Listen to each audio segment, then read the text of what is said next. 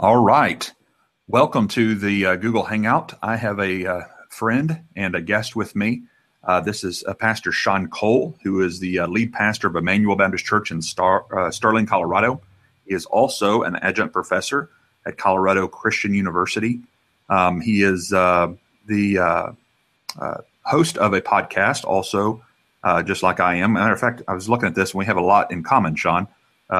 Your podcast is called Understanding Christianity Podcast. Mine's called Soteriology 101.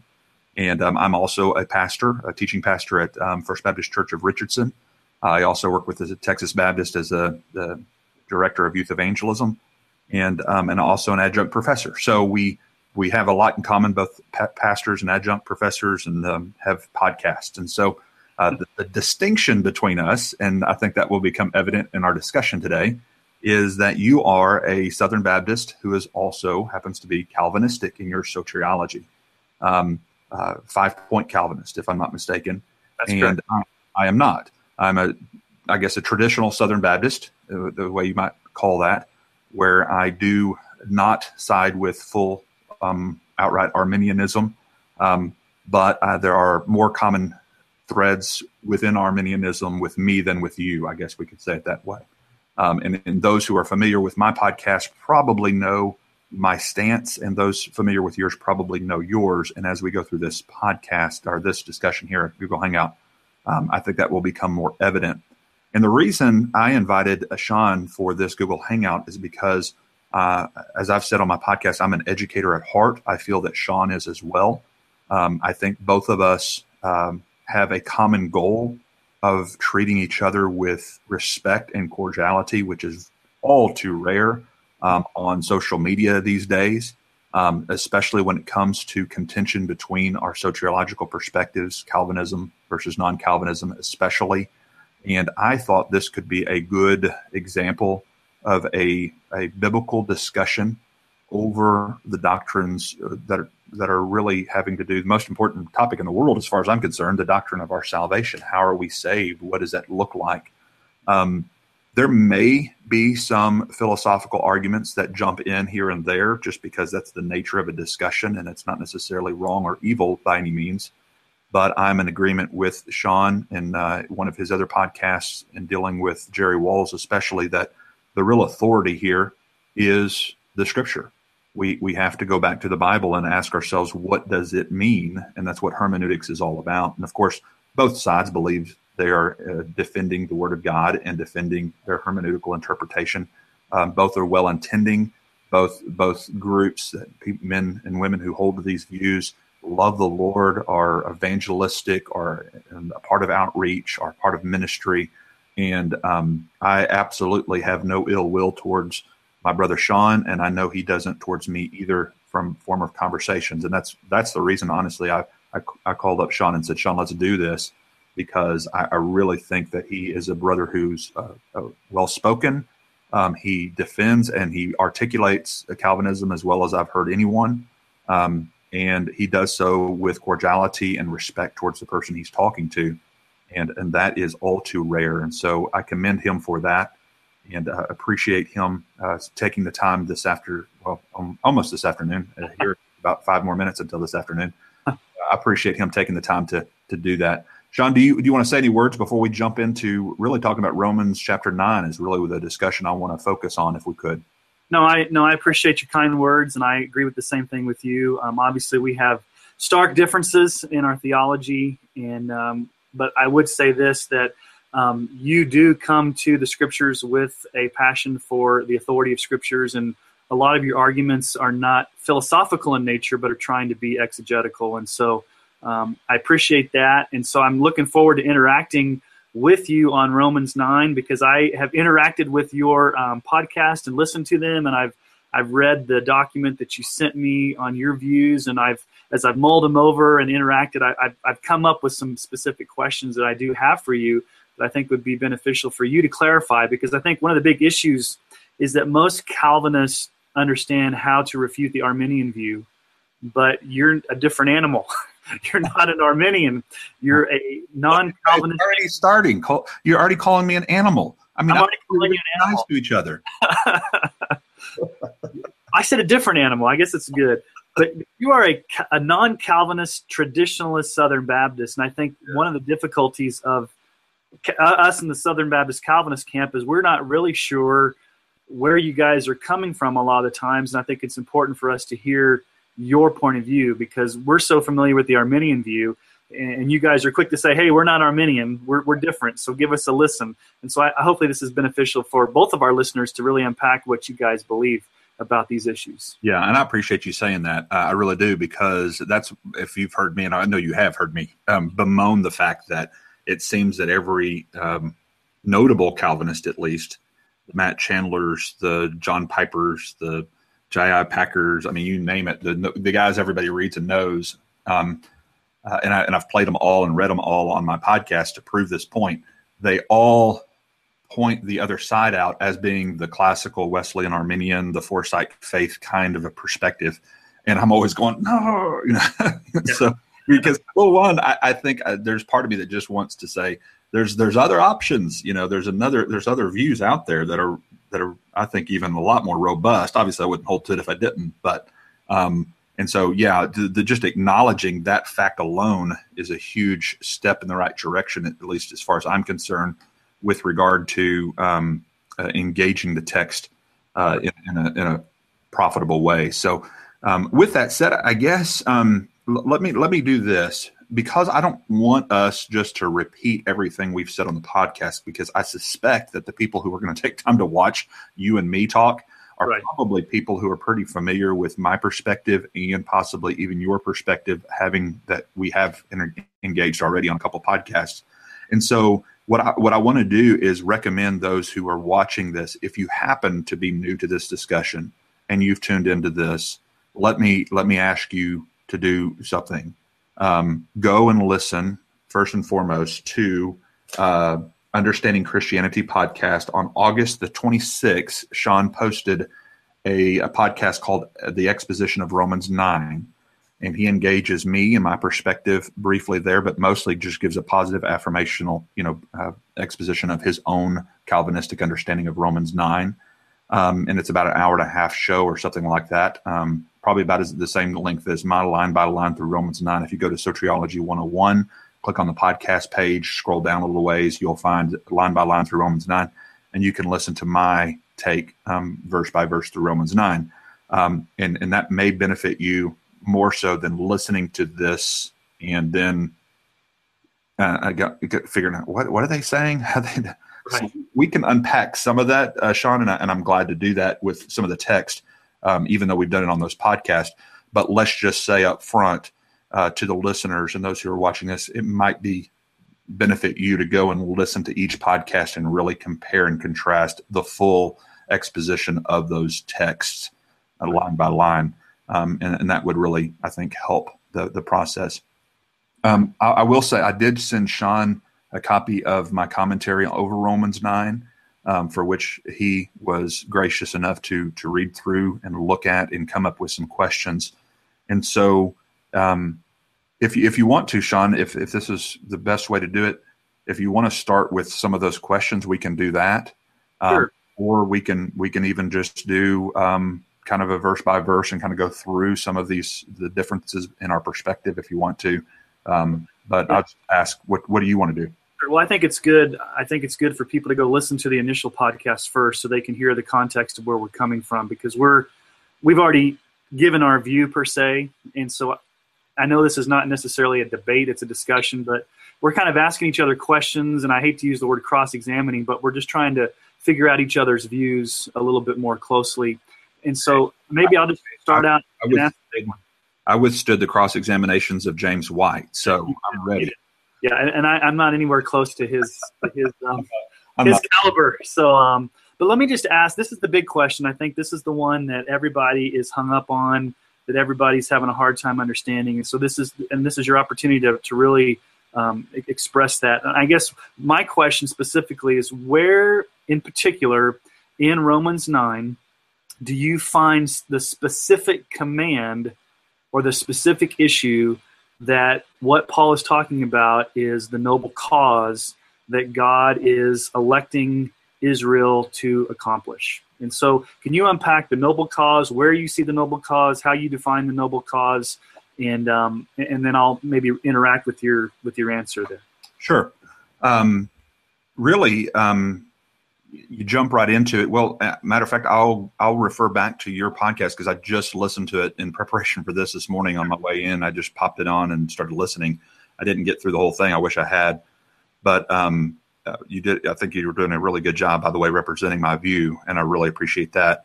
But you even referred to something that I had not thought of that I was going to add into my commentary. So I'm going to give you credit for this.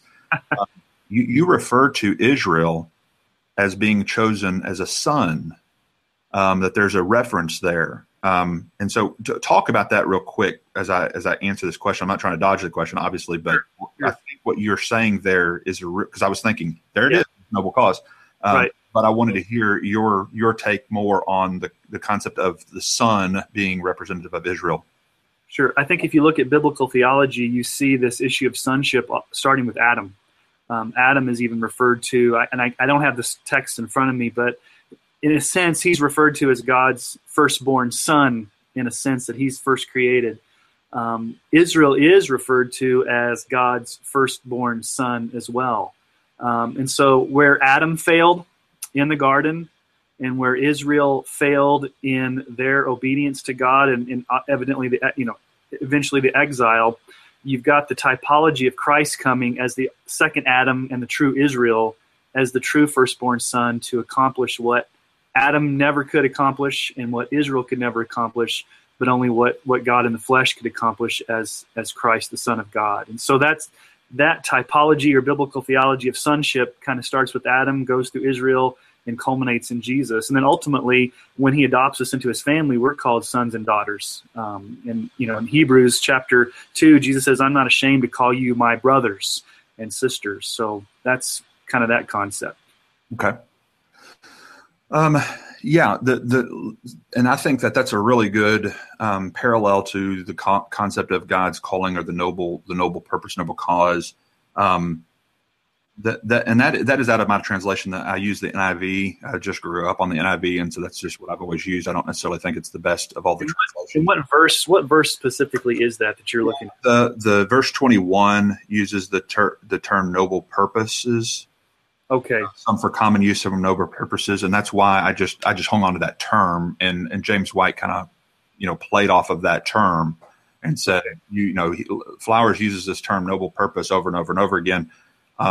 And kind of marginalized me as if I came up with that myself. Now I realize the NASB uses a different term there besides noble purpose or noble cause, and so he may not have recognized what I was trying to refer to. But even in my answer, he asked me that question in the cross examination, and I referred to verse 21. But I probably should have, looking back on it, you always wish you would have said even more. I would have started back in verse 5. Where it says that those who are Israelites, those who belong as adoption as sons, which is what you just now, I think, really well laid out from the Old Testament biblical understanding of sons, that the glory and the covenants and the giving of the law and the temple services, the promises, those are the fathers from whom is in Christ according to the flesh, who is overall God blessed forever. And a reference, as you've talked about too, Romans chapter 3, verses 1 and 2, where the diatribe question, or the interlocutor we talk about, who's asking the question, if anyone can be saved by faith, what's the benefit of being a Jew? And that's what kind of Romans 2 is talking about, how salvation is for all who believe. And then the next follow-up question the interlocutor would ask is, well, that we're the special ones. We're the Israelites, and you're trying to say God wants to save Gentiles who believe and confess, and so the natural response of a Jew would be, so what's special about being Jew? In other words, what advantage has the Jew? Is there any benefit of circumcision? Is that quote there? Given that salvation's for all the nations, what's the benefit of being from Israel? And he says, great in every respect. Verse 2 of chapter 3. First of all, they were entrusted with the oracles of God, or the word of God. This is special revelation. And this is what God has entrusted, or he has given for Israel to do. In other words, God chose Israel, the son, adoption as sons, and so he's brought them to a point where he wants to accomplish a purpose through them. And this is where I refer back to the original promise to Abraham in Genesis 12:3, where he says, I will bless all nations through you, and through your seed. Right. And so he's going to bring the Messiah and the Messiah's message, the plan of redemption, through Israel. Now, that doesn't mean every single offspring of Abraham is going to do that. There's going to be a singular line who is actually going to be chosen to actually bring the Messiah. And there will be certain people from that Israelite the tribe of Israel who will be selected to carry the word and be given the authority to speak his truth, in inspired word. Does that make sense? Yeah, that makes sense. And I've got a couple of follow-up. Yeah, I understand what you're saying. I guess my question, a couple of questions, hopefully I keep them in my thought process here. Sure. Number one, I guess my interpretation of those verses is that Paul is talking about the advantages that Israel has as being Jews, not necessarily a command for them to go carry the message or the oracles of God. And to them were entrusted the oracles of God. I agree with you, that's special revelation. That's, oracles talks about prophecy. Moses coming down the mountain came with the word of God.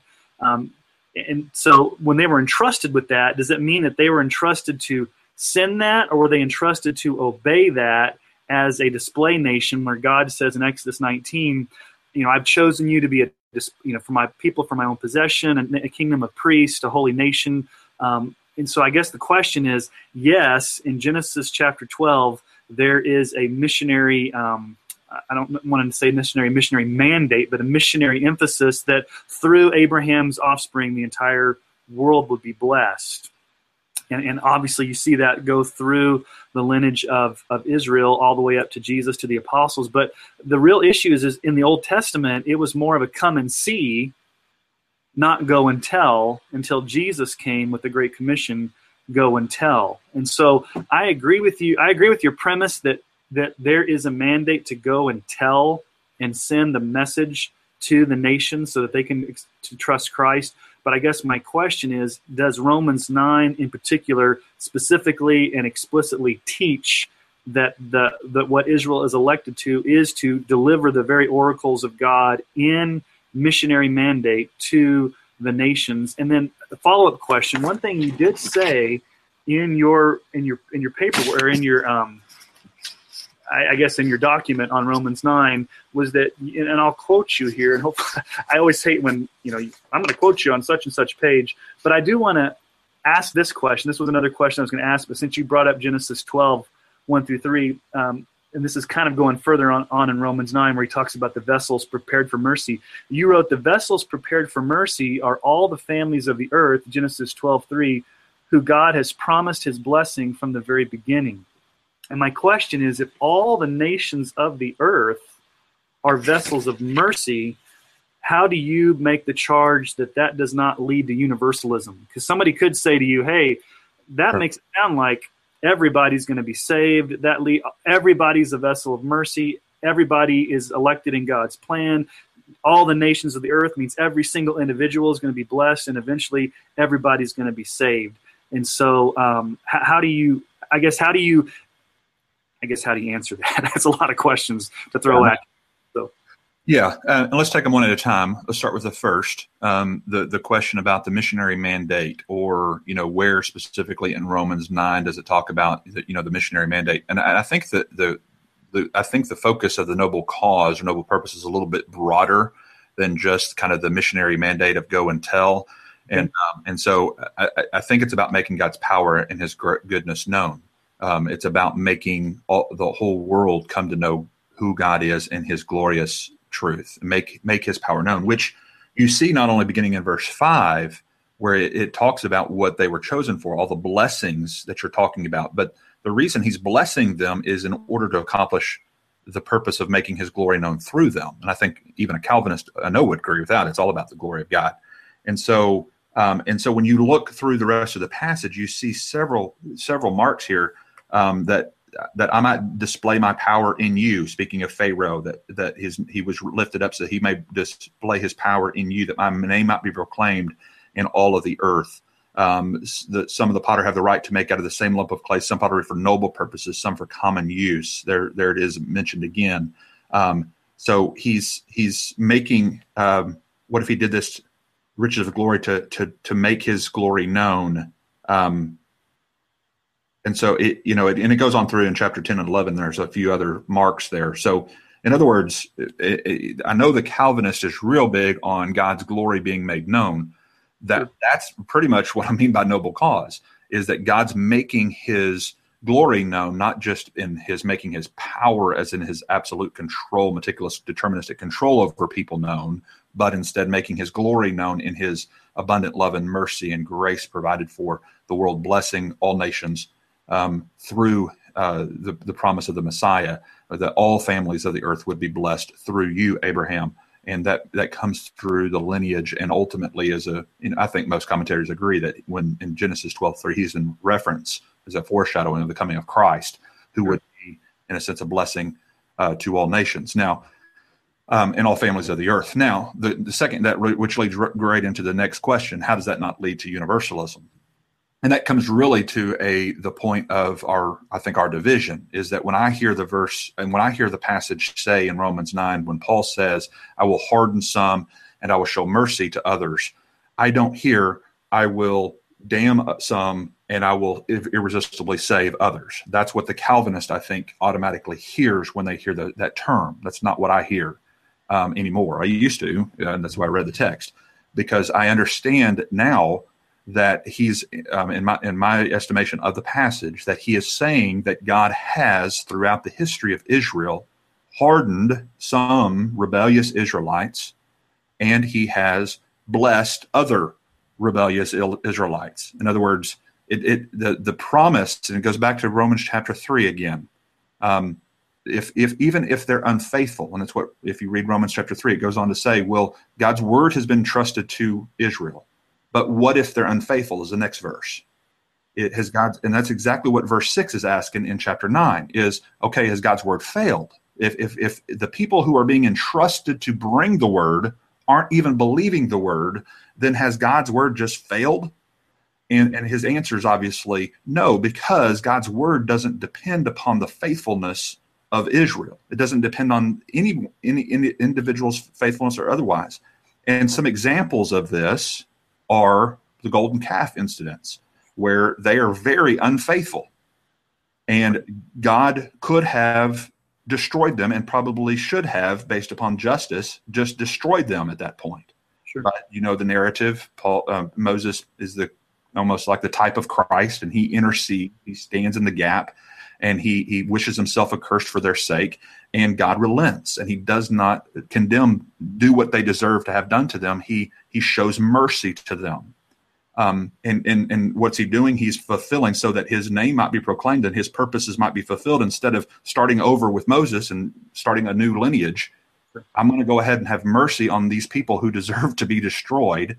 And I am going to show them mercy if I want to show them mercy. And then there's other times throughout Israel's history where we see God hardening the lineage of God, the Israelites.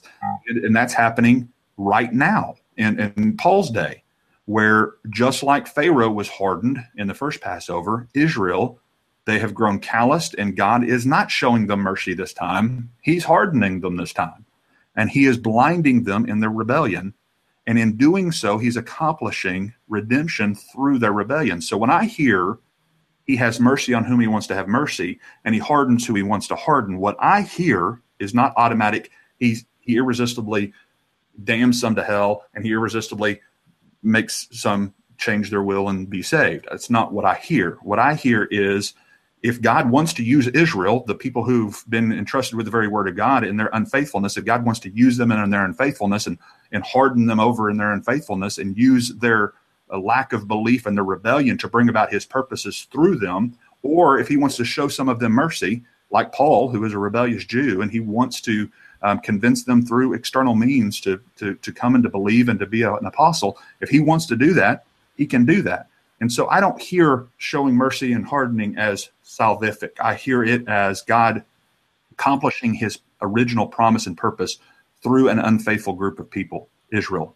And that's a good clarification, because I think that's where the huge divide comes. Because when I look at that passage of Scripture, he's talking specifically about Pharaoh. He's not talking about a hardened Jew. He's talking about a pagan king, not an Israelite, not a Jew, not someone who had received the law or anybody that had received the oracles of God, but an individual whom God even said in Exodus 4:21, when you go back to Egypt, see that you do before Pharaoh all the miracles that I have put in your power, but I will harden his heart so that he will not let the people go. And then in Exodus 7:3, you see the same passage. So when God is hardening Pharaoh, it's not in the context of Paul's discussion here. He's not talking about Israel. He's talking about Pharaoh and hardening. And then also, when you get down to the lump of clay, I think your understanding, and maybe you can clarify this, I think from what I understand, you interpret the lump of clay not as a mass of humanity, and some are elected for salvation and some are passed over for reprobation. You see that as hardened Israel that did not fulfill what God had called them to do. Is that correct? Yes. Matter of fact, from verse 1, even back into chapter 8, which if you go to some of our podcasts, you can listen to my view of chapter 8 and your view of chapter 8, where it leads right into the fact that he's shifting into a discussion over, descendants of Israel who are unbelievers. So he's shifting from those who are believers in chapter 8 into chapter 8 that can't be separated from the love of Christ, to those who are cut off, who are in rebellion, and who he wished himself accursed for. That much like Moses is saying, cut me off, not them. Paul is kind of doing the same thing, which really sounds like Jesus to me, is one who's willing to sacrifice himself for the sake of these people who are in rebellion and cut off. And so there's a genuine love expressed by Paul under inspiration, which I think is a reflection of God's love for these people as well. But to get to your point, yes, I think that everything is about Israel, the nation of Israel, all the way through from verse 1 all the way down to where he introduces the Gentiles, even said, not only of us, in other words, that's where he's shifting, but of the Gentiles. And so that's where he's bringing the Gentiles into the discussion for the first time, to say, this is not only what's happening here in God using and bringing about his purposes through both rebellious and faithful people. It's not only true of us, it's also true of the Gentiles. And so that's where I think the Gentiles are first introduced into the text. So everything above that verse, I think it's, let me get the 23, I believe it is. 24. Everything 24, above 24, verses 1 through 24, it's all about Israel. And that's the whole point. And he's trying to say, has God's word failed with regard to his promise to Israel? And everything he's unpacking is about Israel. Now, why Pharaoh? Pharaoh wasn't an Israelite. So you think, oh, well, that can't be about Pharaoh.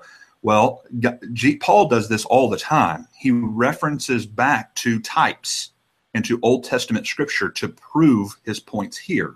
And so what he's saying is, just like Pharaoh was hardened to bring about the first Passover, Israel is being hardened now to bring about the real Passover. So just as, and this is not just my opinion, this is, many commentators relate Pharaoh as a type of Israel, and they relate Moses as a type of the Redeemer, Christ. And so there's a comparison of what's happening in history in the Old Testament times with the whole Exodus event, everything that happens there, as Moses coming and representing the Redeemer, or the one who's standing in the gap and calling for his people to be free. And the whole Passover event is a foreshadowing and kind of a historical telling of the story of what God is going to accomplish in redemption history. And so Pharaoh is a perfect type or a representation of what, ironically, God does to the very people he rescues from Pharaoh. And so he rescues Israel from Pharaoh, and then because he raised them up for the very purpose of making his power and bringing about his noble cause through him, just in the same way he does that with Israel. He brings them into power. He brings them into a place where they have the ability through being judicially hardened in their rebellion to bring about the very redemptive purposes that God has foretold in the Old Testament. Does that help to make that helps? And I guess when I look at the typology that you just used, I've never heard that Pharaoh is a type of Israel. Obviously, Moses is a type of Christ, but I would see, you have to be careful when you get into New Testament typology, because some of it's explicit and some of it's implicit. But if you look at Pharaoh in Egypt, that was a symbol of slavery, and they were redeemed by the blood of the Passover lamb. And when you just said, now, I think you said something like it's a picture of now the new Passover. But in the context of what Romans is saying, the Passover has already happened. Jesus as the Passover lamb has already been sacrificed. And so they're not waiting for a Passover. It seems like, from contextually, when he talks about individually Esau, individually Jacob, he talks about individual Pharaoh, and then he talks about one lump. It seems like all throughout it, he's talking about specific individuals. And I don't know if Paul is specifically, or maybe he's implicitly, making a typology that Pharaoh represents Israel. I don't know of anywhere else in the scriptures where Pharaoh is ever referred to as Israel. He's always referred to as, an image of bondage, even an image maybe of even Satan keeping God's people in bondage. But I've never heard the typology that Pharaoh is a type of Israel. And so I'm just curious. I've never heard that before. So that's an interesting take to me. Yeah, I know there's several commentators. I know N.T. Wright makes the connection, and I'm trying to think of some others that would be more in the mainstream of Southern Baptist.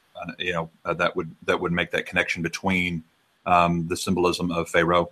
But even if a Calvinist were to deny that was Paul's intention, I don't think there's anyone who could deny the fact that both Pharaoh and Israel were judicially hardened by God in order to bring about their relative Passovers. Pharaoh was hardened by God, as we all know, in order to ensure that the Passover was brought to pass according to God's plan and purpose, and to make his power known through the rebellious actions of Pharaoh. And I think it might have been you. I can't remember. I've listened to so many podcasts. It might have been you that said this. It talked about how God didn't have to make Pharaoh not want to give up his slave labor. He wanted, obviously, just naturally to keep his slave labor, but turning the Nile into blood might have convinced him. And what God wanted to accomplish was to make his power over all the Egyptian gods, that each one of the plagues, according to a lot of scholars, represented one of their gods. Right. And demonstrating his power. Was that you that talks about that? No, but I would agree with that. Yeah, and so he's literally blinding Pharaoh from seeing the truth. Is the illustration I use of the police officer. The police officer's not making the speeder speed. He's simply blinding him from his presence, so he'll continue to do what he wants to do. Same with Pharaoh. He's simply blinding Pharaoh in whatever means he's using. I don't know if it's external means, maybe like the movie has a woman, whispering into Pharaoh's ear saying, "Oh, that's just magic. You're more powerful than he is," and things like that. And so using a woman or using a whatever, external means to blind him from what's obviously being revealed in every one of those plagues. And I think I think this is where you tend to make Arminians really mad, because you sound very Calvinistic in the sense of your definition of judicial hardening. God can sovereignly overcome someone's will to accomplish his purpose. And so do you believe that Pharaoh had a choice? Could he have at some point repented and done the right thing, or had God's determination to harden him, was that a done deal? And the same thing with, I guess my question is, with your definition of judicial hardening, is there a point where a person can come back from that, or is it a done deal? How far does it go? What does that look like? Sure. Because, go ahead and unpack that for me. Yeah. In the case of Pharaoh, I believe that his will was already in rebellion, full rebellion against God, and he had rejected God and had grown calloused over time in his rebellion towards the God of Israel. And thus it wasn't God actively making him, or he wasn't born that way, or something of nature where he could not have done otherwise throughout his life. What we're arguing, and there's an article on Soteriology 101 that's called Judicial Hardening, God's Sinless Use of Sinful Means.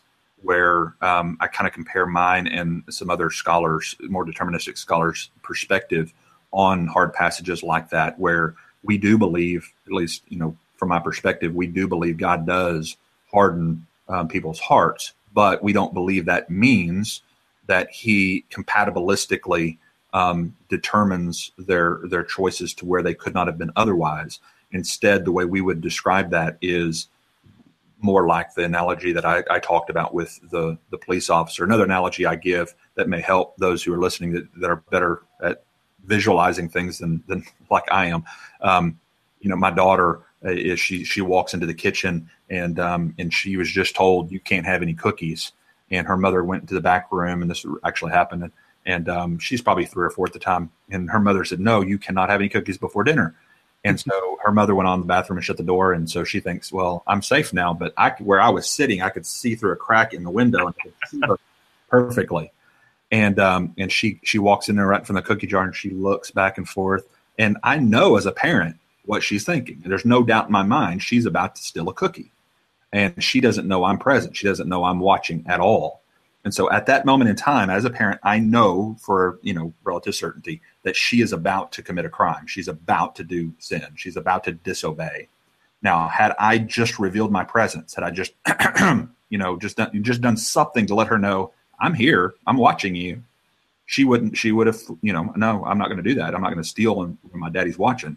And she would have moved on. But I didn't say anything. I just stayed quiet. In a sense, I blinded her from knowing the truth of my presence. And so I'm not causing her to be tempted. I am not tempting her. I am not in any way giving her a nefarious will from birth or any of those kinds of things. I am simply staying back. And that's a lot of things that we talk about. The permission of God is that God allows, or he permits, meaning he stays back and he allows for freedom. And that's what is our theodicy. That's how we explain the cause and problems of evil in the world. And so when Esther chooses to reach forward and grab the cookie, then I step in and I'm able to accomplish my purpose of teaching her a lesson of disobedience. Mm-hmm. And I purposefully hid myself from her and remained hidden from her so as to accomplish a better purpose through her rebellion. I think that's a really good analogy to say what God is doing to Pharaoh and later to Israel. In order to accomplish his better purpose through their rebellion, he's hiding the truth from them temporarily. Now, in the case of Israel, you may say, well, does that mean that if God hardens them judicially, does that mean they can't be saved? Well, I think Paul answers that real clearly over into Romans 9, because he asks the question, have they stumbled beyond recovery? By no means, verse 11 says. He says, my very work as an apostle to the Gentiles is I hope that work will provoke those fellow countrymen that I prayed for in verse 1 through 3 of chapter 9 that I would wish myself a cut off for. I pray that my ministry to the Gentiles will provoke them to envy, meaning once they see the Gentiles' lives change, they may reconsider their condition. They may reconsider their beliefs, and they may be grafted back in. They may leave their unbelief, as he goes on to say in verse 21 and 23, where his hope is. And I would think that he wouldn't have a hope if he thought of them as reprobates being judicially hardened for certainty and being cut off without any hope of salvation. He wouldn't say that he hoped for them to be grafted back in and to be saved, but instead that his hope is that once redemption is accomplished and once the Gentiles are brought into the church and are established within the church, that through that establishment within the church of the Gentiles and the change of lives, that would provoke those Jews that are hardened. And that's what I think Paul is concluding by saying in verse 32 of chapter 11, he has bound all to disobedience in order to show mercy to all. And that mercy is not universalism, like we asked before, and I think I answered that question, but let me, if I haven't, is that showing mercy doesn't mean that it means you'll effectually be saved. What we mean by showing mercy is giving opportunity, provisional atonement, a provision of the ability to accept the gift or reject the gift. And so that's showing mercy because God doesn't have to provide that gift at all to anyone. And sure. So that's how we would explain that. Yeah, that's a lot. That's a lot for me to chew on. That's a lot. one of the things that and this is going back into Romans 8, and I think I listened to one of your podcasts, which relates to Romans 9, is that your view of calling and the whole golden chain of redemption is more geared towards a Jewish audience. Is that what I'm understanding? And that it doesn't talk about individual election and that, the calling there? Because I guess when I look at Romans 8, I look at effectual calling as a Calvinist, that God has called us effectually to salvation. And you go into Romans 9 and you look at verse 11, though they were not born and had done nothing either good or bad, nor that God's purpose of election might continue, not because of works, but because of him who calls. I guess the big fundamental difference between our views is, in our view, we see that God's word has not failed because it was not God's intention from the very beginning to save every individual Israelite, but only those whom he had chosen before the foundation of the world that would be considered the remnant of election. Whereas your view would be the issue that God is electing them to is not to individual salvation, but to, and hopefully I'm understanding you, to carry or advance the noble cause. How does that relate to calling, and how does that relate to Romans 8? Sure. The Romans 8 is a good question. And let me reference back to the first part of your question where you were asking about Paul. I think Paul, oftentimes he witnesses, in chapter 28 of Acts, verse 23, it says he witnessed to them from morning till evening, explaining about the kingdom of God from the law of Moses and from the prophets. He tried to persuade them about Jesus. Some were convinced by what he said, and others would not believe. The reason I point that out is because Paul is known for, and there's about 3 or 4 other texts that are just like that, where Paul is known for reaching back into the law and the Old Testament in order to prove his point. And right. So it's not saying that it's only to an Israelite audience necessarily, because him proving things through prophecy of old, even though that prophecy has to do with Israel and his promises to Israel, it still is applicable to us today, because what is true in many ways of what God has done with Israel is also true of us. And so what I would say to your answer is that Paul, I believe, was teaching both Jews and Gentiles alike in the Church of Rome. He was saying to them, God, there's a lot of groans and moans and problems because of the fall of the world, and you need to understand, listeners, that God has always been faithful, and God will continue to always be faithful to those who love Him and are called according to His purpose. Verse 28, and it's not just this intuitive knowledge that they just know that God's going to be good, but they know it based upon previous experience. And so it's almost in my estimation of Romans 8, that Paul is saying, look at those God foreknew Elijah and Moses and all these other men of old, and how God dealt with the Israelites. That's what I mean by prognosko, is those formerly known in former times. Look at how he brought about his purpose and his plan through them. Therefore, we can know, because of this, this is how God's going to treat us. This is how God is going to be faithful to us today, believers who trust in His promise. And so that's that Romans 8 is flowing into that, and then it goes right into 9, which is saying, well, what about those who aren't believing it? The very people who are entrusted with His word aren't believing it. So is it failed? And that's where the answer comes back and says, God's word, one, hasn't failed, because for 2 major reasons. Not every single Israelite's been entrusted to carry the word. And 2, just because you're an Israelite doesn't mean you're automatically going to be saved, because that was the assumption of that day. Right. They just assumed, hey, by being in the lineage, I'm going to be saved. And right. That's not what we believe. Right. And that's the fundamental difference. What the 2 things you just said, we would agree with number 2, but we would not see number 1 in that text. Because you just said, has God's word not failed? Because not all Israel, and the text says, not all Israel belongs to Israel. And you just said, not that not all Israel belongs to Israel, but not all Israel was, commissioned or charged or elected to carry that. Is that what your view says? Well, and that's part of the presumption that you're bringing to the text, at least in mine too. I'm not saying you have a presumption and I don't. We both the presumption, because when I hear Israel, I think those entrusted to carry the redemptive plan of God to bring the Messiah and His message. That's what I hear. You hear Israel, those God, the true Israel, is those God has effectually chosen to save before the foundation of the world. So we both hear Israel, and we both think two different things. And so when he says not everyone is of Israel, what I hear him saying is not everyone who is a lineage in the line of Israel is necessarily chosen to carry out the purpose that Israel was chosen to carry out. That's what I hear him saying. And so you see what I'm saying? What you hear him saying is that not everyone who is of the lineage of Israel has necessarily been chosen to be effectually saved by God. And I don't hear that. And I'm glad you clarified that, because I think that's really beneficial to understand. And it goes back to really the ultimate question is that frames this whole thing is, why is Paul grieved? He's grieved because his countrymen are going to hell. They're being cut off.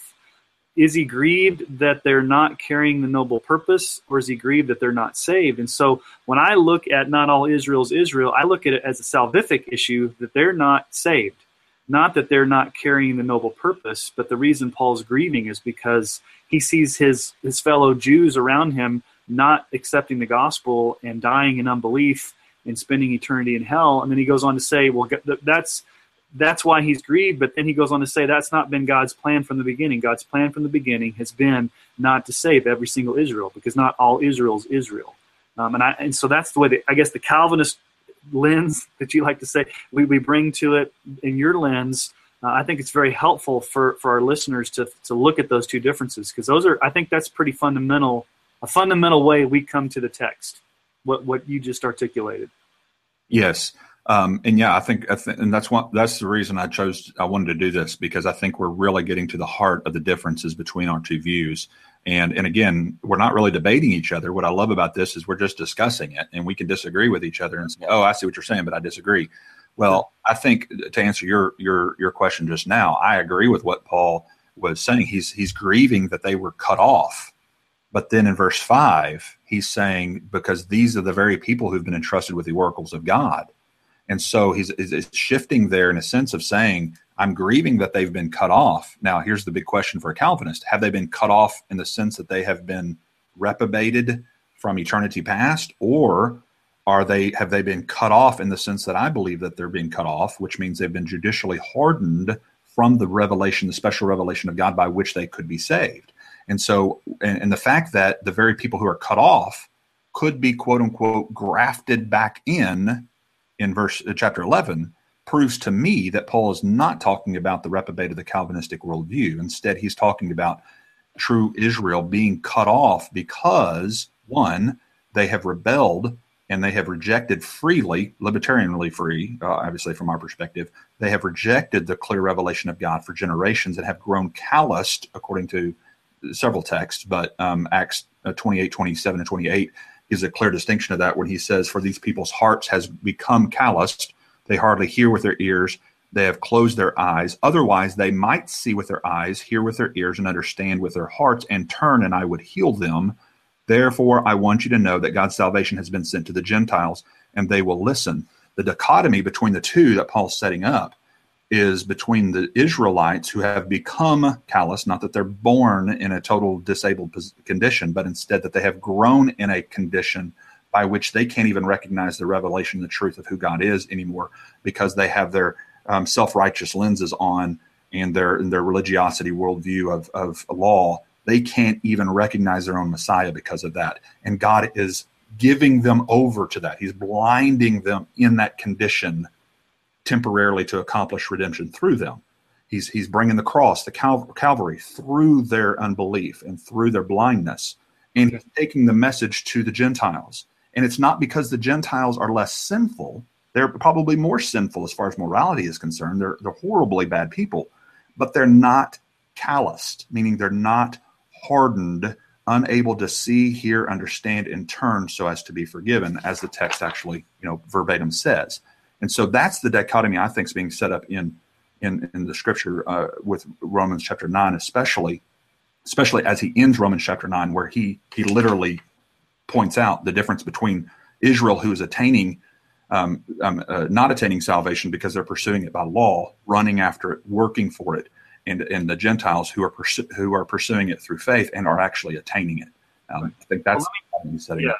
That's good. Let me answer your question about how I would understand being cut off. When Paul says in verse 3, I wish that I myself were cursed, it's the Greek word anathema. And so when we say cut off, anathema, that's a salvific term that he uses in Galatians chapter 1. If somebody comes and preaches another gospel, let him be anathema, let him be accursed, let him be eternally condemned. And so we would say that there are Jews who are cut off in a sense that salvifically they are going to hell. Not, and your view would be your view of cut off is they're hardened, but they could come back. Am I understanding that correctly?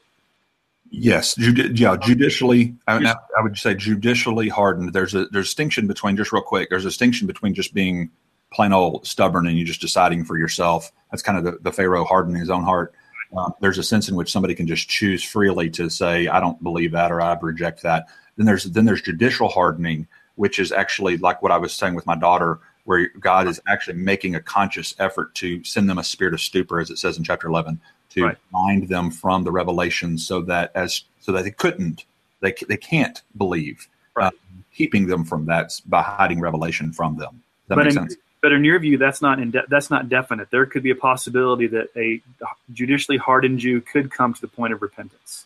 Yes, that the hardening can be lifted. It's a hardening. Okay, so and God would do and how? What would be the purpose? How would that happen? And who does that? Does the person do that, or does God do that? Yeah, as far as the judicial hardening is concerned, it's simply a blinding, of the truth revelation by which they can reveal. How do they know unless they're told? But so once they're told, then the assumption on our interpretation is once they're told, they are able to respond. But if they're told a bunch of times and they keep rejecting it, they grow callous to it by their own free will, then eventually God can just stop showing them. He can stop asking. In other words, I've invited this guy to the party 16 times and he said no 16 times. So he's not going to even see the invitation anymore. I'm not even going to show it to him anymore. And I'm going to use him in his rebellion and his actions of rebellion. I'm going to use those actions to accomplish a bigger purpose of redemption through their unbelief and through their rebellious actions, i.e. crucify him. So he accomplishes that through that unbelief. And then there's no reason to continue to harden them once he's accomplished his purpose through them. So he lets them go back to their normal, self-hardened ways. But that's where Paul was saying, that's why I hope to provoke them. They haven't stumbled beyond recovery. They can recover. Doesn't mean they will. It just means they can. And once they see the provoking of the Jews, the Gentiles, the Gentiles are saved. You see this prostitute all of a sudden, being a faithful mother. Okay, maybe this God thing, maybe this is right. Maybe that was the Messiah, and they could be provoked and grafted back in. Right. And I think this goes back to a fundamental difference, and we've talked about this in our last podcast, which is not specifically present in Romans 9, but it's the view of total inability. And it goes back to what a Calvinist would say, if the gospel is presented to somebody, they are not able to understand that unless God does a prior work of regenerating grace in them. Whereas you would probably say a judicially hardened Jew or a judicially hardened person, if given enough light of the gospel, they would have it within their own will to be able, because that gospel is powerful enough, that light is powerful enough to turn and accept it. Would that be an accurate description of your view?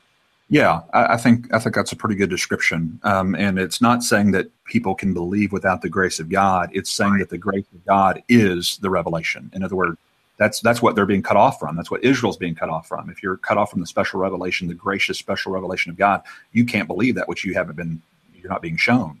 So you're saying that they're cut off from the revelation, where Paul just says, I wish that I was accursed and cut off. And I think that's an important distinction. Cut off from the salvation and the means of it. It's all in one. Yeah. Yeah, and then one thing I do want to say is I appreciate the fact that you said that there has to be grace involved, because I think one of the charges that I hear a lot of people, even I just heard somebody the other day, I was listening to him, and they were talking about Adam Harwood, and they still called him the semi-Pelagianist Adam Harwood. And after listening to that podcast of yours with him, and by the way, he's a gracious man. I really appreciate his attitude. But I would never. The one thing we've got to stop doing is labeling the charge that you guys are semi-Pelagian, or you guys don't believe in grace. We're just defining. Let's just put it this way: we are both bringing grace to the table, We are just defining how far and how extensive and what that grace looks like. Would that be a fair way to describe our differences? Oh, absolutely. I can't tell you how much I appreciate hearing another Calvinist say that. And I think that's so vital to understand the differences between those things. And really, my view is not that much different than many Calvinists in the sense that if you look up gospel regeneration, because there's so many passages which talk about the power of the gospel and all those kinds of things, there's some, and you may be one of them, there's some Calvinists who argue that it's through the gospel that God regenerates. That is through the preaching of God's word that, you can go through an order salutis and talk about what order it all happens in, but ultimately, whether it's simultaneous or, immediate afterwards, millisecond afterwards, or what all those discussions go on. The point of the argument is that the regeneration comes through the gospel. Well, I'm arguing the same thing, but from the more quote unquote Arminian type perspective, to say it's through the gospel that God graciously enables someone to respond. And thus, if someone's fallen, then the appeal to be reconciled from that fallenness, i.e. the gospel, is sufficient to accomplish its purpose. And that's key. And I would agree with you halfway. I would say the gospel is sufficient, but because of deadness and inability, the Holy Spirit has to come in the Word and Spirit and do that work of regenerating, liberating, taking a heart of stone and a heart of flesh out. And that just the bare gospel by itself is not enough to do the work because of spiritual deadness.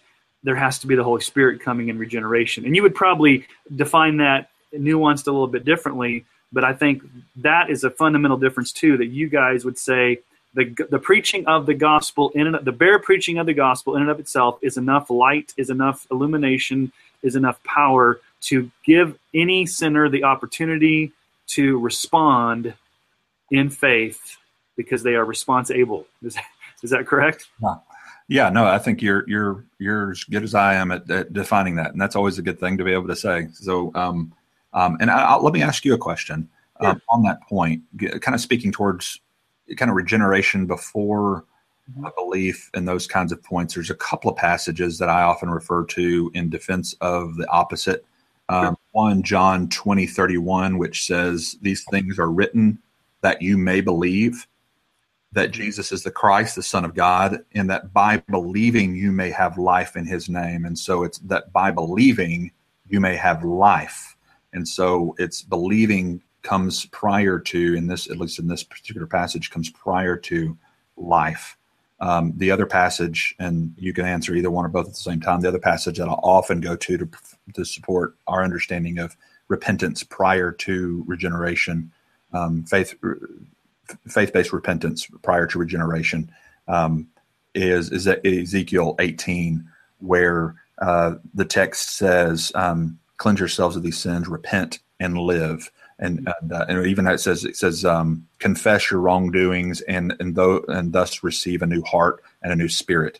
And Ezekiel is oftentimes the passage that Calvinists go to. It's Ezekiel 32 or 38, I can't remember, but where it talks about how God will give us a new spirit and new heart.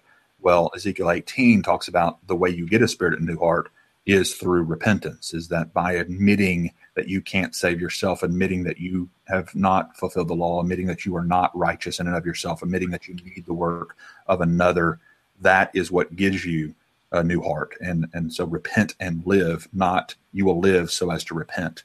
That would be my argument against. Right. And those are good verses. And I guess the one thing I heard another podcast you had, and I was working out when I was listening to it, and I actually verbally. If I worked out while I was listening to all my podcasts, I would be a stud. Well, start doing that more. And I found myself like, oh my goodness, I can't believe he said that. And so what I wanted to interact with, and this is in relation to this topic, is John chapter 1, where and I'm not nitpicking here, so don't think I'm nitpicking, but I just wanted to clarify what I believe, and you kind of left out half the verse as far as, and I can't remember which one it was, but it was in a couple podcasts back, but it's the, where is it here? John 1, John 1:12 and 13. "But to all who did receive him, who believed in his name, he gave the right to become children of God." verse 13, who were born not of blood, nor the flesh, or the will of the flesh, nor the will of man, but of God. So you've got, and I think I remember you saying that, we believe first and then we're born, based upon that passage of Scripture.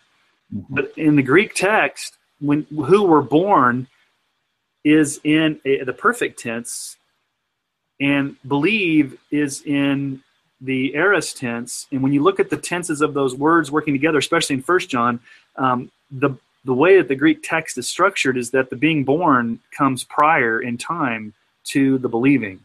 And so the reason that you believe and become a child of God is because God has born you. God has caused you to be born again. You see that in 1 John 2. The reason we believe is because we've been born of God. And so a Calvinist would argue saying, from the Greek text, the way that those verbs are used is that, contextually, grammatically, God causing us to be born again is what generates our actual faith. And so just a point to bring up out there. Well, I'll give you my response to John, but I would love to hear how you respond to the two passages I just mentioned too. Sure. Just knowing how you respond to the repent and live type of order. But give me those again, just so I can. John 20:31. Okay. And then Ezekiel 18, and it's the last 3 or 4 verses of Ezekiel 18. I think it's 29 through 31. Okay. Where it lays out how you get a new heart and a new spirit, and then it desires that no one perishes, but all come to repentance. Sure. And then he asks, then he says, "Repent, Israel, and live." Okay. So those two passages. But in this passage, let me back up to verse 10 because I think it gives a better context. It says, "He was in the world, and though the world was made through him, the world did not recognize him. He came to that which was his own, but his own did not receive him." Now, who is that referring to when he says his own did not receive him? Because obviously that's not reference to, quote unquote, the Calvinistic elect. No, I would. Okay. That would be the Jews, I would say. The Jews, right, Israel. Yeah. So I think that's really important because that's the context of the rest of what he's saying. So he's saying, I came to Israel, and Israel did not receive me. Mm-hmm. Yet to those who did receive him. So that's the next line. Those who did receive him. So not Israel didn't, but those who did receive him. Right. They're given the right to become children of God. So everybody thought these were the children of God, according to the Old Testament laws and the way everybody thought the elect of God are Israel. So that's who I came to, and they didn't receive me. But those who did receive me, they've been given the right to become children of God. So you have these people over here who are assumed to be born as children of God because they're Israelites. And then people over here are saying, no. Those who receive him are the ones who are given the right to become children of God. And then from that context, he goes on to say, those who receive him, those who believe in his name. So receive him and believe in his name prior to be given the right to become. So you can't even become a child. You can't even be given the right to become a child unless you first receive and believe. Those come prior to even be given the right to become. Okay. And so the way that I would interpret the rest of that is to say that children born not of natural descent, speaking of those, again, back to the first verse 11, Israel, not born natural descent, nor of husband's will, that's still a reference to Israel. Because it was the Israelites and through the father, the husband, that the family was seen to be in a covenant home and redeemed. And of husband's will, nor of human decision. Now I saved human decision for last, even though it's not in that order. It's actually natural descent, human decision, or husband's will. I think all three of those refers to back to verse 11, the people he came to rejected him. Because, and the reason I say human decision is human decision refers to those who are willing and trying to strive after the law, as Romans 9:31 and following talks about. Those who are pursuing righteousness through works, those who are pursuing it through their will, they're striving, they're working. That's a will. It took a lot. You think about how much work it took and willpower it took to be a Jew and a Pharisee. You had the Mishnah on the Talmud and the laws and piled up. It was a decision that was a willpower type of a decision. That's what I believe Paul is, or John here is referring to, is that it's not the natural descendants. It's not those who are willing after and husband's will and being in part of the right family or descendant. Those are the ones that are automatically saved. It's about being born of God, which we all agree, only God's the one who rebirths us. But who is the ones he's given the right to be reborn? Those who believe and those who receive. So that's how I would interpret that text. Well, John 20:31 is a difficult passage of Scripture just because of the textual variant in that word believe, that you may believe. That's a debated issue as far as the Greek there. Is it that you may begin to believe? Is it written towards lost people that they may begin to start believing? And there's a debate whether that's actually that type of verb, or is it that you may continue to believe, assuming that you're already saved. And so I think you have to come to that verse determining which one you're going to look. But Jesus says, these are written, that the Scripture's written, this book is written, that you may believe that Jesus is the Christ, the Son of God, and that by believing you may have life in his name. The question that we've got to ask, and I'd have to actually do a little bit more study on the Greek there as far as by believing. What is that? The instrument by which you have life, or is it evidence that you already had life, that you may have life? Is life he's talking about there, is that eternal life, or is that regenerative life? And so I think probably in the context of John, he uses both terms, because John 3 talks about regeneration, being born again, but he also, in the context of John, he talks about life being eternal life. And so I guess the question of interpretation is he talking about if you believe, order salutis, then you are regenerated, or is he making a general salvific statement saying that believing in Christ, you will have eternal life in his name? And I would probably say, without doing a lot of study, that it's probably the second, that he's basically making a summary statement of the entire book, saying that believing in Jesus results in eternal life in his name, not necessarily an argument that believing precedes regeneration. So that would be my answer to that, my best attempt to do that. And the other passage you said was Ezekiel 18, like towards the end. Are you still there? Yes, Ezekiel 18, I think beginning in verse 29 and following, somewhere around there. I don't need to pull it up. Yeah. Okay, therefore, our judge, okay. Repent and turn from all your transgression, lest iniquity be returned. Cast away from all your transgressions that you have committed, and make yourselves a new heart and a new spirit. Why will you die, O house of Israel? For I have no pleasure in the death of anyone, declares the Lord. Turn and live. Turn and live. And that's a difficult passage. Make yourselves a new heart. This is one of those times where if you're a Calvinist and you come to verses like that, you'd rather throw them out because they don't go with your theology, because it sounds like you're doing something to create in yourself a new heart and a new spirit. But it's something that you do. Before you go on, let me, and this may actually let you off the hook to some degree, because I don't know, my translation says it a little bit different than make your a new heart, but mine says repent. Turn away from all your offenses, then sin will not be your downfall. Rid yourselves of all the offenses you have committed and get a new heart and a new spirit. In other words, it seems to be saying that by repenting, ridding yourself of all offenses, you will get a new heart and a new spirit. Why will you die, O house of Israel? For I take no pleasure in the death of anyone, declares the Lord.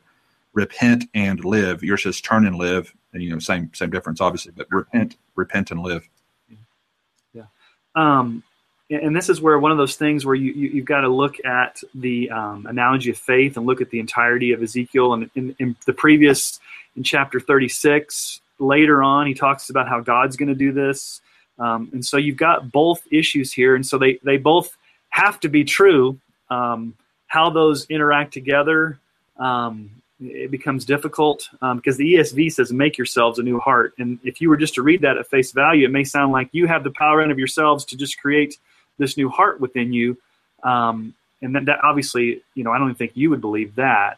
But then later on, the way way that I would explain it to harmonize the two is to say, yes, he does give us the new heart, but in order for us to get the new heart, we must repent from the old heart. In other words, we must repent saying, I've got a bad heart. I need a new one.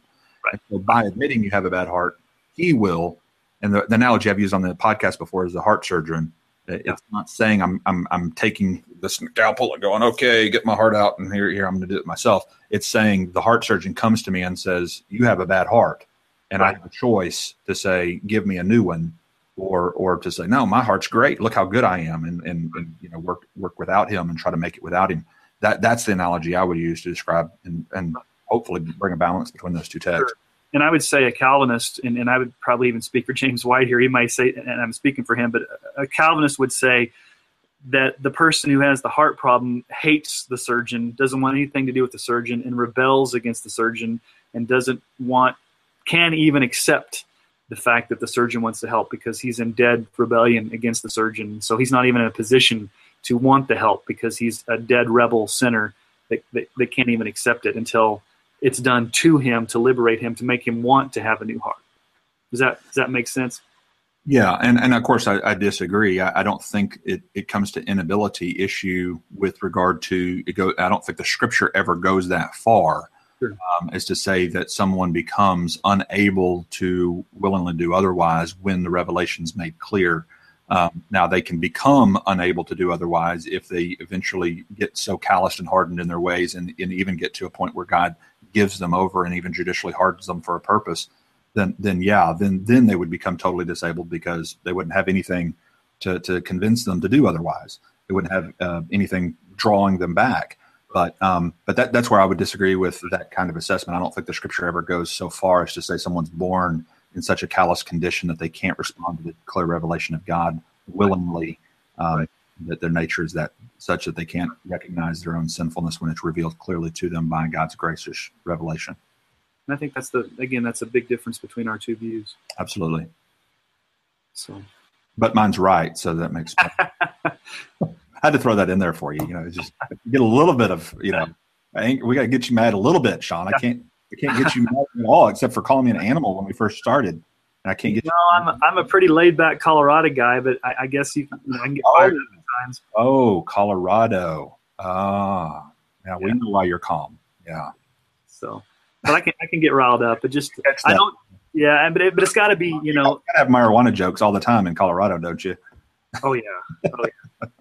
Yeah, it's sad. Real calm with that. Yeah. I guess were there more questions with regard to Romans 9, because obviously that's the original discussion. Not that this has been off topic. It's right. I think it's very integral to the topic. Now, some would say anytime you travel outside the text to support your interpretation that you're running from exegetical commentary and hermeneutics, but I think we know better than that. You can refer to other texts to help you interpret the text in question. Well, and I would say this, the benefit of what we've just done is that we've had a discussion, and it's not been so tied to a time limit, and it's not been tied to having to give 20 minutes and then cross-examination. We're able to go off on tangents and go, hey, what about this? What about that? And I think for the most part, the reason we're doing this, like you said at the very beginning, is for our listeners to get more educated and to understand our views. And so I think when we go off on tangents and deal with these things, it would be like what you do in a classroom as you're teaching and a student asks you a question and you go off and you want to answer that. And so it's just kind of the way the conversation's gone. And so I think it's been helpful. Oh, I agree completely. I think also what might help people as well is if someone is, struggling with interpretations of texts that differ, to realize that this is a discussion that's been going on for generations among much more intelligent people than I ever hoped to be. But that still, despite those differences, there have been people who have been able to work together and to do ministry together and to serve with one another in the faith. Because when you really break it down, the distinctions, though they're obvious in these kinds of discussion, I imagine if you and I were at a church together, they would very rarely even affect how we would minister or how we would reach out to somebody or how we would help somebody at least, and some people insist that the theology that you hold to really affects a lot of things, and I guess it could, and either side could be taken to seed and taken far. For example, on our side, you could get the Joel Osteens of the world. You can become so namby-pamby and easy believism and kind of this, let's manipulate people to get them to make a decision, and this kind of decisionism, and let's get them to say a prayer, repeat after me, and raise your hand, close your eyes, and all that kind of stuff, which probably turns me off more than even a lot of Calvinists are turned off to it, because I actually believe that could prevent somebody from coming to know the Lord, and it could affect their eternal destiny. Whereas a Calvinist would say, God's going to save his own regardless of those means and those crooked people. And so I should anyway, as a non-Calvinist, get more upset at manipulation and false doctrines than even the Calvinists, because if my view is right, then those people could actually be hindering people from coming to know Christ. And so, whereas the Calvinists could say, at least I'm mad, but hey, God's purpose is going to be accomplished anyway. And so the reason I mention all of that is that can be a seed that our side goes to and becomes manipulative in evangelism, and becomes very shallow in certain areas of teaching.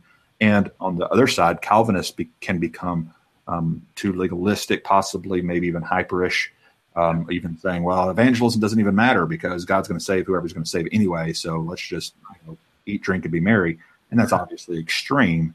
Most of us are where you and I think, are, where we're both Southern Baptists. We hold to most of the same things with regard to the inerrancy of Scripture, the truth of who of Christ is, of the Trinity, the true nature of who he is, all the things that we value and hold dear as Southern Baptists, the autonomy of the local church, the priesthood of every believer, eternal security, all of those things that we really hold to as Southern Baptists, we would hold in common in our, and we're balanced, I think, enough within our doctrinal systems not to go to either one of those extremes.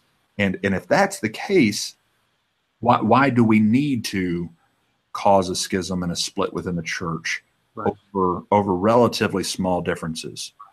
Well, and I totally agree with you. I think the issue, and I can speak from my side, is that I think sometimes Calvinists can become very nitpicky over minor doctrines and become almost the thought police, and to label anybody who's not in the 5-point camp as they don't understand doctrine, they don't understand theology, and they can become very closed-minded and almost name-calling. Anybody that's not a 5-point Calvinist, you're semi-Pelagian, you're an Arminian.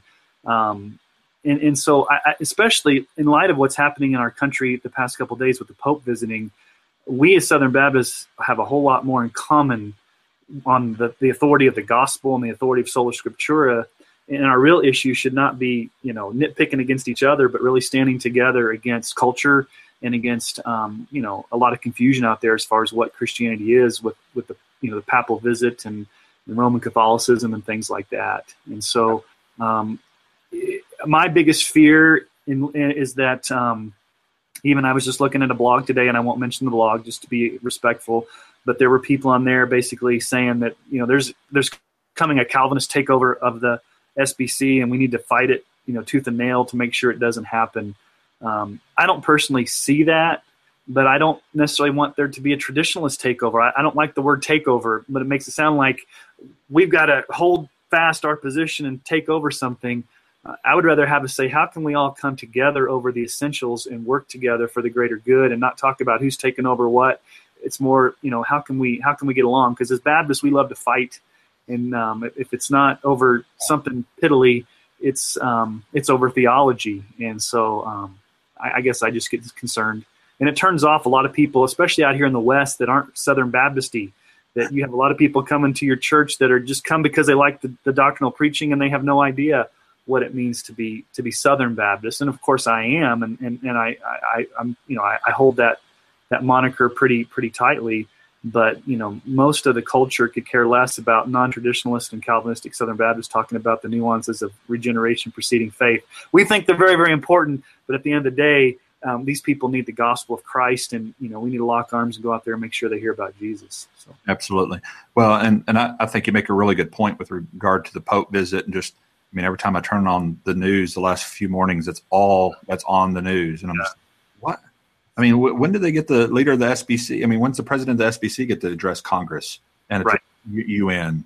And I'm just like, this person is just somebody, a group of other people elected, and automatically he becomes this divine hero.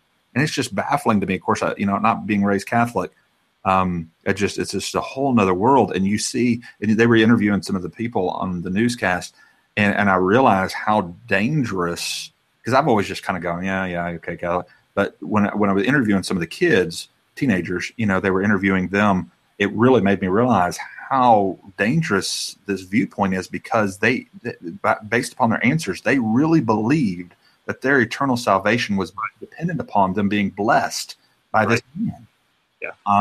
And it was almost like they were it wasn't just this hero of this, like he's famous, because that's the way I've always thought of it. Well, he's just famous, kind of like Matt Chandler, or somebody wants to meet Matt Chandler and get an autograph, or get a selfie with Matt Chandler because, people, he's kind of the celebrity pastor kind of a guy. It's not that at all. Some of them may be like that, but what it seemed like to me is they're wanting, they really feel that their salvation is affected, and the likelihood of them being forgiven and thus in right standing with God depends upon a blessing that he gives to them. And that is just obviously very dangerous. And I would encourage your listeners to go. I did a podcast yesterday on understanding Christianity, just a layman's what is Roman Catholic belief system, and talked a little bit about that and just why it's so important for us to understand the differences. Yeah. Well, and that also brings up a good point with regard to the Reformation, because I think today, in today's vocabulary word, we use the word Reformed with regard to Calvinistic soteriology, but there were both non-Calvinist and Calvinist part of the Reformation. So you get to be fair and to be, I think, more realistic, is to understand we are all Protestants and we were all part of the Reformation, and there have been streams of both Calvinistic, non-Calvinistic, and probably a lot of different streams in between, because you very rarely get two theologians who agree on every point with regard to these doctrines that have flowed from the time of the Reformation. And so to understand that, like you said, when you compare the Catholic worldview and the Catholic soteriological views to ours, we are a lot closer together than most people, I think, realize. Now, in my discussion, I will say with Matt Slick the other day, he kept accusing me of being a Catholic, so I thought that was a little bit of a guilt by association. But anyway, that's another discussion. Yeah. Well, even Luther and Calvin didn't agree upon the Lord's Supper. So, and those are two heavy hitters as far as our Reformed theology. So. Well, and even some of the soteriological differences between Lutherans and more historical Calvinists today are quite a bit different. There's different nuances. Lutherans are definitely more Calvinistic than I am, but they're not as Calvinistic as many today are. So anyway, there's different streams and different lines of thought within all these views. But when you compare what we hold to with, especially when it comes to the priesthood of every believer, our ability to relate directly to Christ as the high priest, those kinds of teachings are so vital to point out at times like this, when you see the Pope and just the kind of the false understanding and belief that it's through the church that our salvation comes, and it's through a man here on earth that's appointed by other men. That's a very unbiblical doctrine, and leading quite a few people astray, unfortunately. Good. Well, very good. I'm pretty much, I don't know about you, I'm kind of worn out from our discussion, as far as, not worn out, but I think it's been good. I'm not sure how long it's been on, but it's. Oh yeah. Well, yeah, it's been over an hour, so it's definitely time to wrap up. But if you have, and let me just speak to the audience, if you have questions, or if you have, feedback for any of our viewpoints, contact Sean Cole. Again, you can go to iTunes and you can find Sean at Understanding Christianity Podcast. And I think he probably has contact links through his podcast as well, where you can respond. He's also on Twitter under Sean Cole. Isn't it Sean_Cole? It's SD Cole. Okay. SD Cole on Twitter. And I have a website, SeanCole.net, SeanCole.net. All my contact information's there. Okay. And thanks for putting that up there. And if you have questions for him, I recommend his podcast. I've listened to several others that are not even necessarily on soteriology, and he does a great job laying out the Christian faith and answering things in a very, I think, well-informed way, and very educated in his perspective, and appreciate him very much. You can find me at soteriology101.com, and there's a contact page there as well if you'd like to get a hold of me, and on Twitter by the same name, Soteriology101, or my name, Leighton Flowers, if you want to follow us there. So appreciate y'all tuning in, and we'll see you next time. Blessings.